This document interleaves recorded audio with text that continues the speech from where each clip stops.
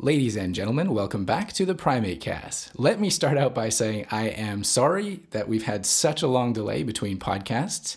In the meantime, Dr. Chris Martin has actually left the Primate Research Institute in Japan to move on to a postdoc at Indianapolis Zoo, where he's working now with orangutans. And that means that I'm here all by myself, or I was, until this happened. We've brought on a summer intern, so I'm sitting here now with Miss Sofi Bernstein. Hello. Hi, I'm so happy to be here. Great. Well, it's nice to have you here. And so you are a doctoral student here at the Primate Research Institute. Can you tell us a bit about what you're doing? Sure, yeah. This is my first year of my doctoral program. I am lucky enough to be able to work with one of the leading researchers for vocalizations in non-human primates, Dr. Masataka, in the Cognition and Learning section of PRI. And I will be studying a species I've been looking at before in Mount Wangshan, China, Tibetan macaques. And the topic of my doctoral research is the vocal repertoire of Tibetan macaques. And if I'm not mistaken, you did a little bit of podcast listening before you came to Japan, didn't you? I did. When I found out about the CICASP program, I saw the podcasts that were listed, and I thought, what a brilliant idea. There are so many international researchers that come and go through PRI. And I thought that it was just such a great opportunity for all the listeners to be able to see how many people come and go through here.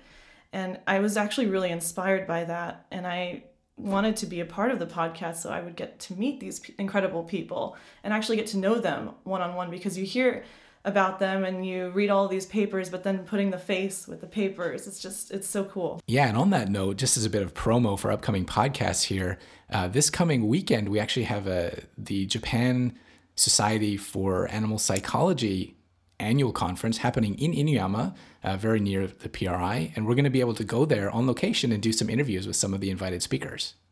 Yeah, I'm so excited about it. There are definitely a lot of people coming from a bunch of different backgrounds I really want to get a chance to talk to. Yeah, and it's not just primatology stuff. Ultimately, this is a conference on comparative psychology, so one of the main interests is learning a little bit about what makes humans human, from a cognition standpoint. And so there's all kinds of studies ranging from elephants to rats, of course, monkeys, and other things as well. Yeah, and it's actually the first meeting that's going to be conducted entirely in English. Yeah, so this will be a great chance for us to chat with people and hopefully share some interesting stories with you. So look for that in the near future. So before I get too ahead of myself, I do want to say that we're planning to get an interview with Chris in the next little while here. So on an upcoming podcast, you will hear more about what he managed to do here, what he's doing now, and prospects for us getting back together on the PrimateCast. But in the meantime, we've got Sofi here, and we're going to start basically this summer by going through a few archived podcasts that Chris and I managed to rack up and just haven't had the opportunity to provide yet. And so that was a perfect venue, I think, for us to bring on Sofi. And hopefully she'll be able to enrich this experience for everybody here. So the first archived interview that we want to present to you here today is by Dr. Miho Inoue-Murayama, who's a professor at the Wildlife Research Center of Kyoto University. And so her main research topics kind of center around behavioral genomics. And she's doing a couple of cool things at WRC, like one, building the DNA zoo. So Sofi, can you tell us a bit about the DNA zoo? Sure. Yeah, the DNA zoo is an incredible bank of all of these samples collected from over 23,000 individuals of, I think, about 200 different species. And not only do the samples exist there within the bank and are available to researchers, but for each sample, they have data on the geographic location of where the sample was collected, and also different characteristics of the individual. Yeah, it sounds like a really cool project. I don't think she's going to get into it during the interview here, but she does talk about some of her other ongoing projects, which are quite elaborate and extensive and involve many, many researchers around the world. But in addition to Miho, we're also going to hear from a couple of her international students, just to hear what they are getting up to and how she's been involved in these various projects around the world. So maybe we should just get right into it. Yeah, let's get started. Here we go with Dr. Miho Inoue-Murayama talking about her research. My research interest is to survey the diversity of within and between species, genetic diversity. Mm-hmm. Especially, I'm interested in the genes relating the behavior trait or personality. Okay. And also, we are collaborating with many researchers, field workers, to survey, who want to know the diversity of endangered animals. So Miho, we're here actually well aware that you are in quite high demand from field workers around the world, and even those with CICASP. Can you talk a little bit about some of the projects you're involved in? So now I'm collaborating with, involved in the project of conservation of golden eagle. Okay. In the northern area of Japan. About the population is estimated to about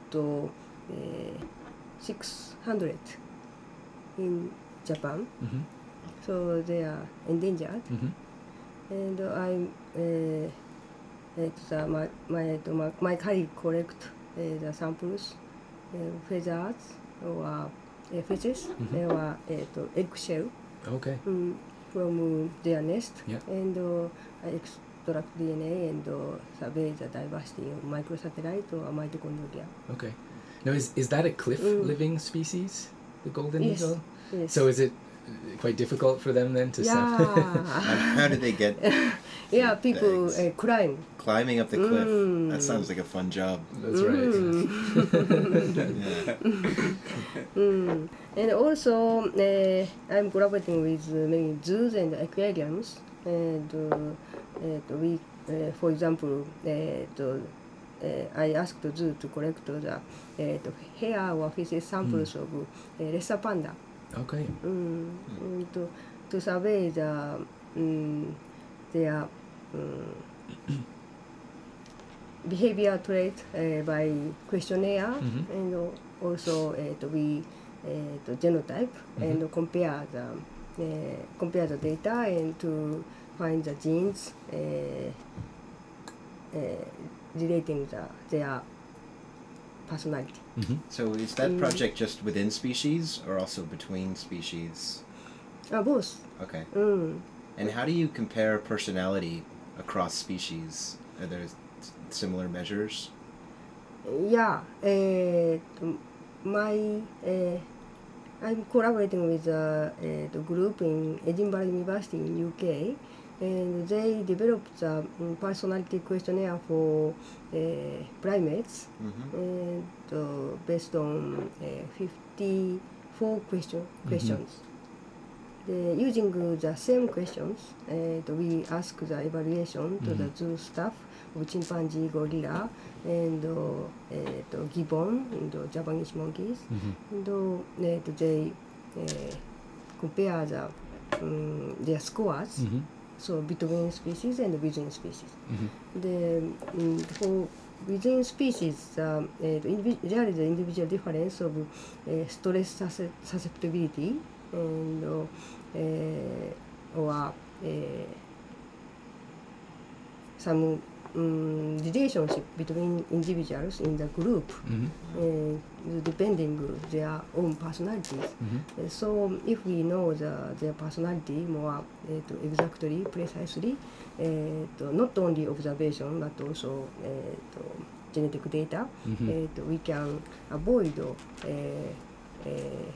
some problems and develop their more comfortable keeping conditions for them. So can you see any other applications of this personality work in, say, zoo or sanctuary settings? Sometimes they want to move the individuals to another zoos, but how to say that their combination or within groups or pair making is very difficult. In gorillas, chimpanzees. So sometimes they are very they make very good relationship, but sometimes they are very aggressive each other. Right. So the such if we can figure out such personality trait of each individuals, we can combine the best combination. Right. That's a good idea.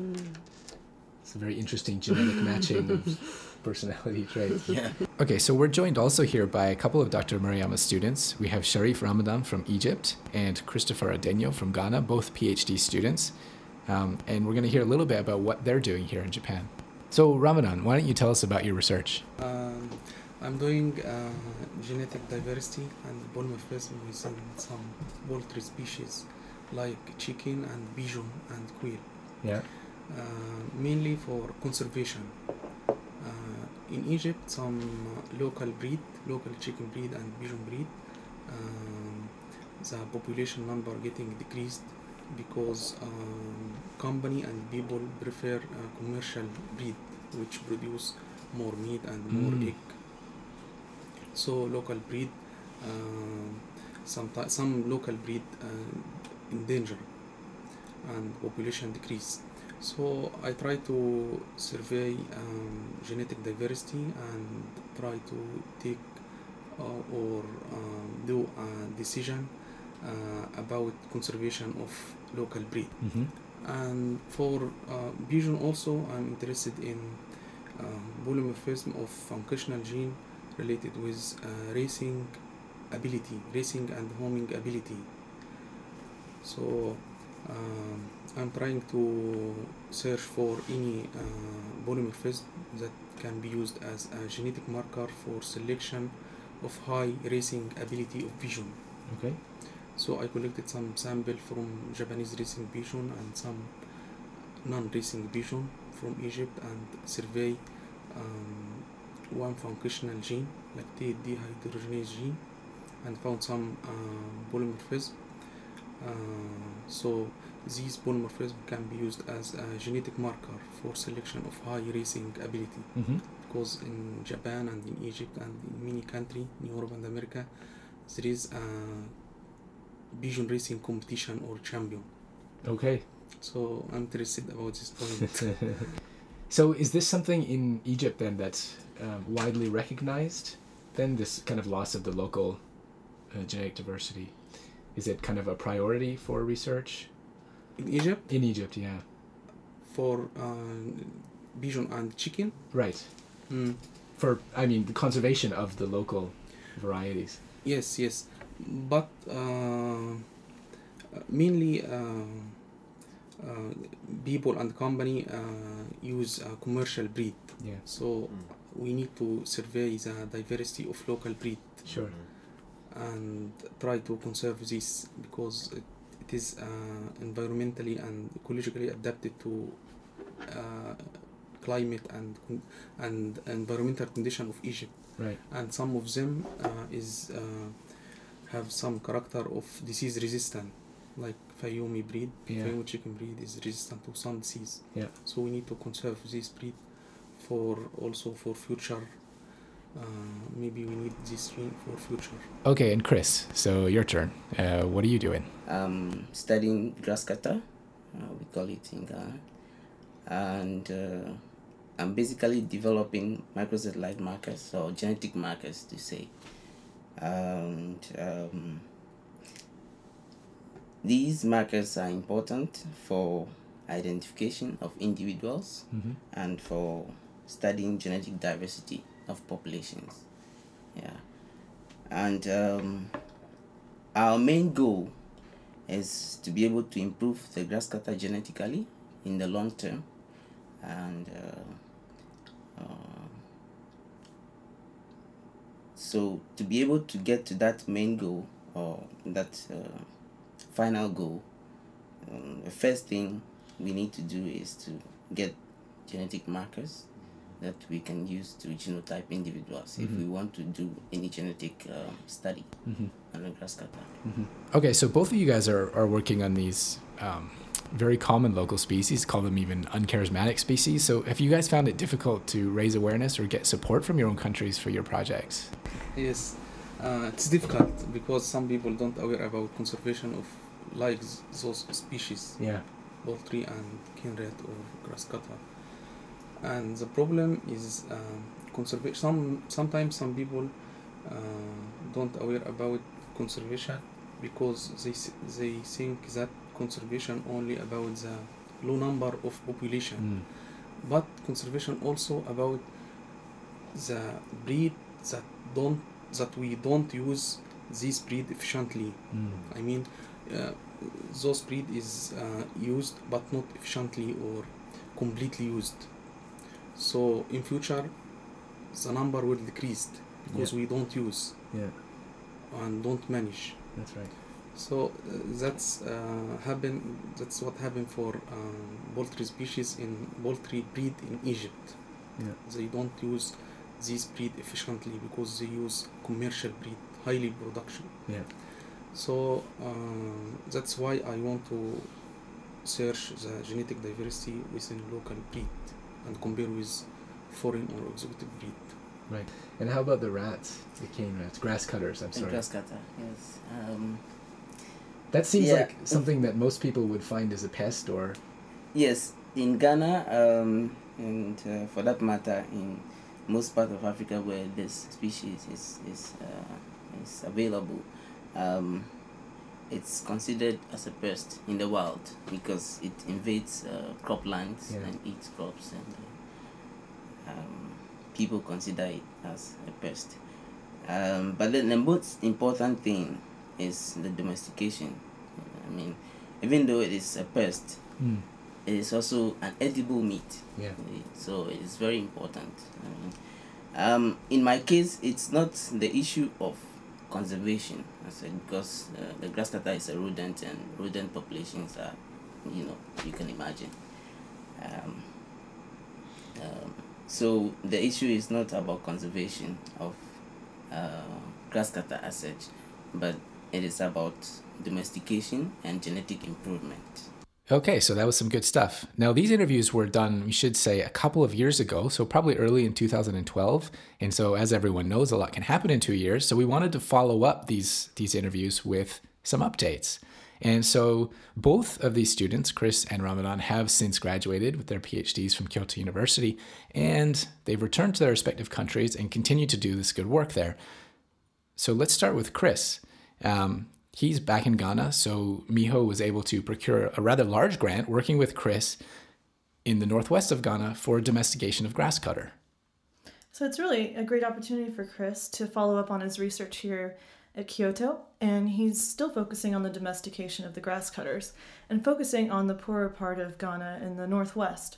There has been a decades-long project in the south of the domestication of the grass cutters. However, in the poorer part of the region of the northwest, the grass cutters are hunted through fires, and so the bushmeat trade not only devastates the local populations of the grass cutters, but also through these bushfires, there's a great concern for conservation of the forests. So it sounded like they've got the project already going up in the north. So they started a pilot study. Yeah, they started a pilot study, and they selected a few farmers. And the farmers are going to be given a certain amount of grass cutters as a stock, and they will also be focusing on educating the local people. And he also actually plans to continue his collaboration here in Japan, and he has plans of coming back in November, I think. Yeah, it's a really nice story so far. So in addition to the academic work that Miho has been getting involved in, there's also a really strong applied side to her work. And in this case with Ghana, you can see how it can really be for the betterment of the local communities, we hope, and also integrating with researchers from the local countries as well. So we wish them all the best of luck. And as for Ramadan, so he has also graduated, and now he is a lecturer at Benha University in the Faculty of Veterinary Medicine. Yeah, and so Ramadan touched upon that he was looking for this gene on which the polymorphism might occur, and he was able to locate it on the LDHA gene. And this finding was published in the Journal of Poultry Science, and they were able to show that in Japanese pigeons, they were able to link this gene to racing ability, and that might have some implications for the Egyptian pigeons as well. That's right. So he was wanting to use these, or he wanted to locate some regions of polymorphism in the genome that could be used as genetic markers for selection of racing ability in these pigeons. And so he did well to get that going. And so for these updates, we actually have to thank another student at PRI, Cynthia Garay, who, in addition, works with Miho in doing genetics of personality. And so she was friends with both Chris and Ramadan, and so she tracked them down, which was quite easy, and got these kind of updated information from them. So thanks, Cynthia. Thank you, Cynthia. And so I guess that wraps up this podcast. Sophie, how do you feel? I feel great. It's so nice to hear that these researchers from Kyoto are still following up on all of their work and that they're actually getting some great results and being able to apply the field of genetics in a real setting. So we'll be doing this podcast with you in a few years then? Yeah, let's hope so.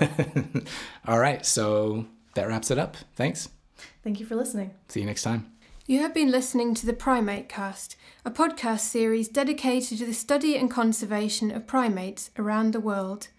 Brought to you by the Centre for International Collaboration and Advanced Studies in Primatology of the Primate Research Institute of Kyoto University.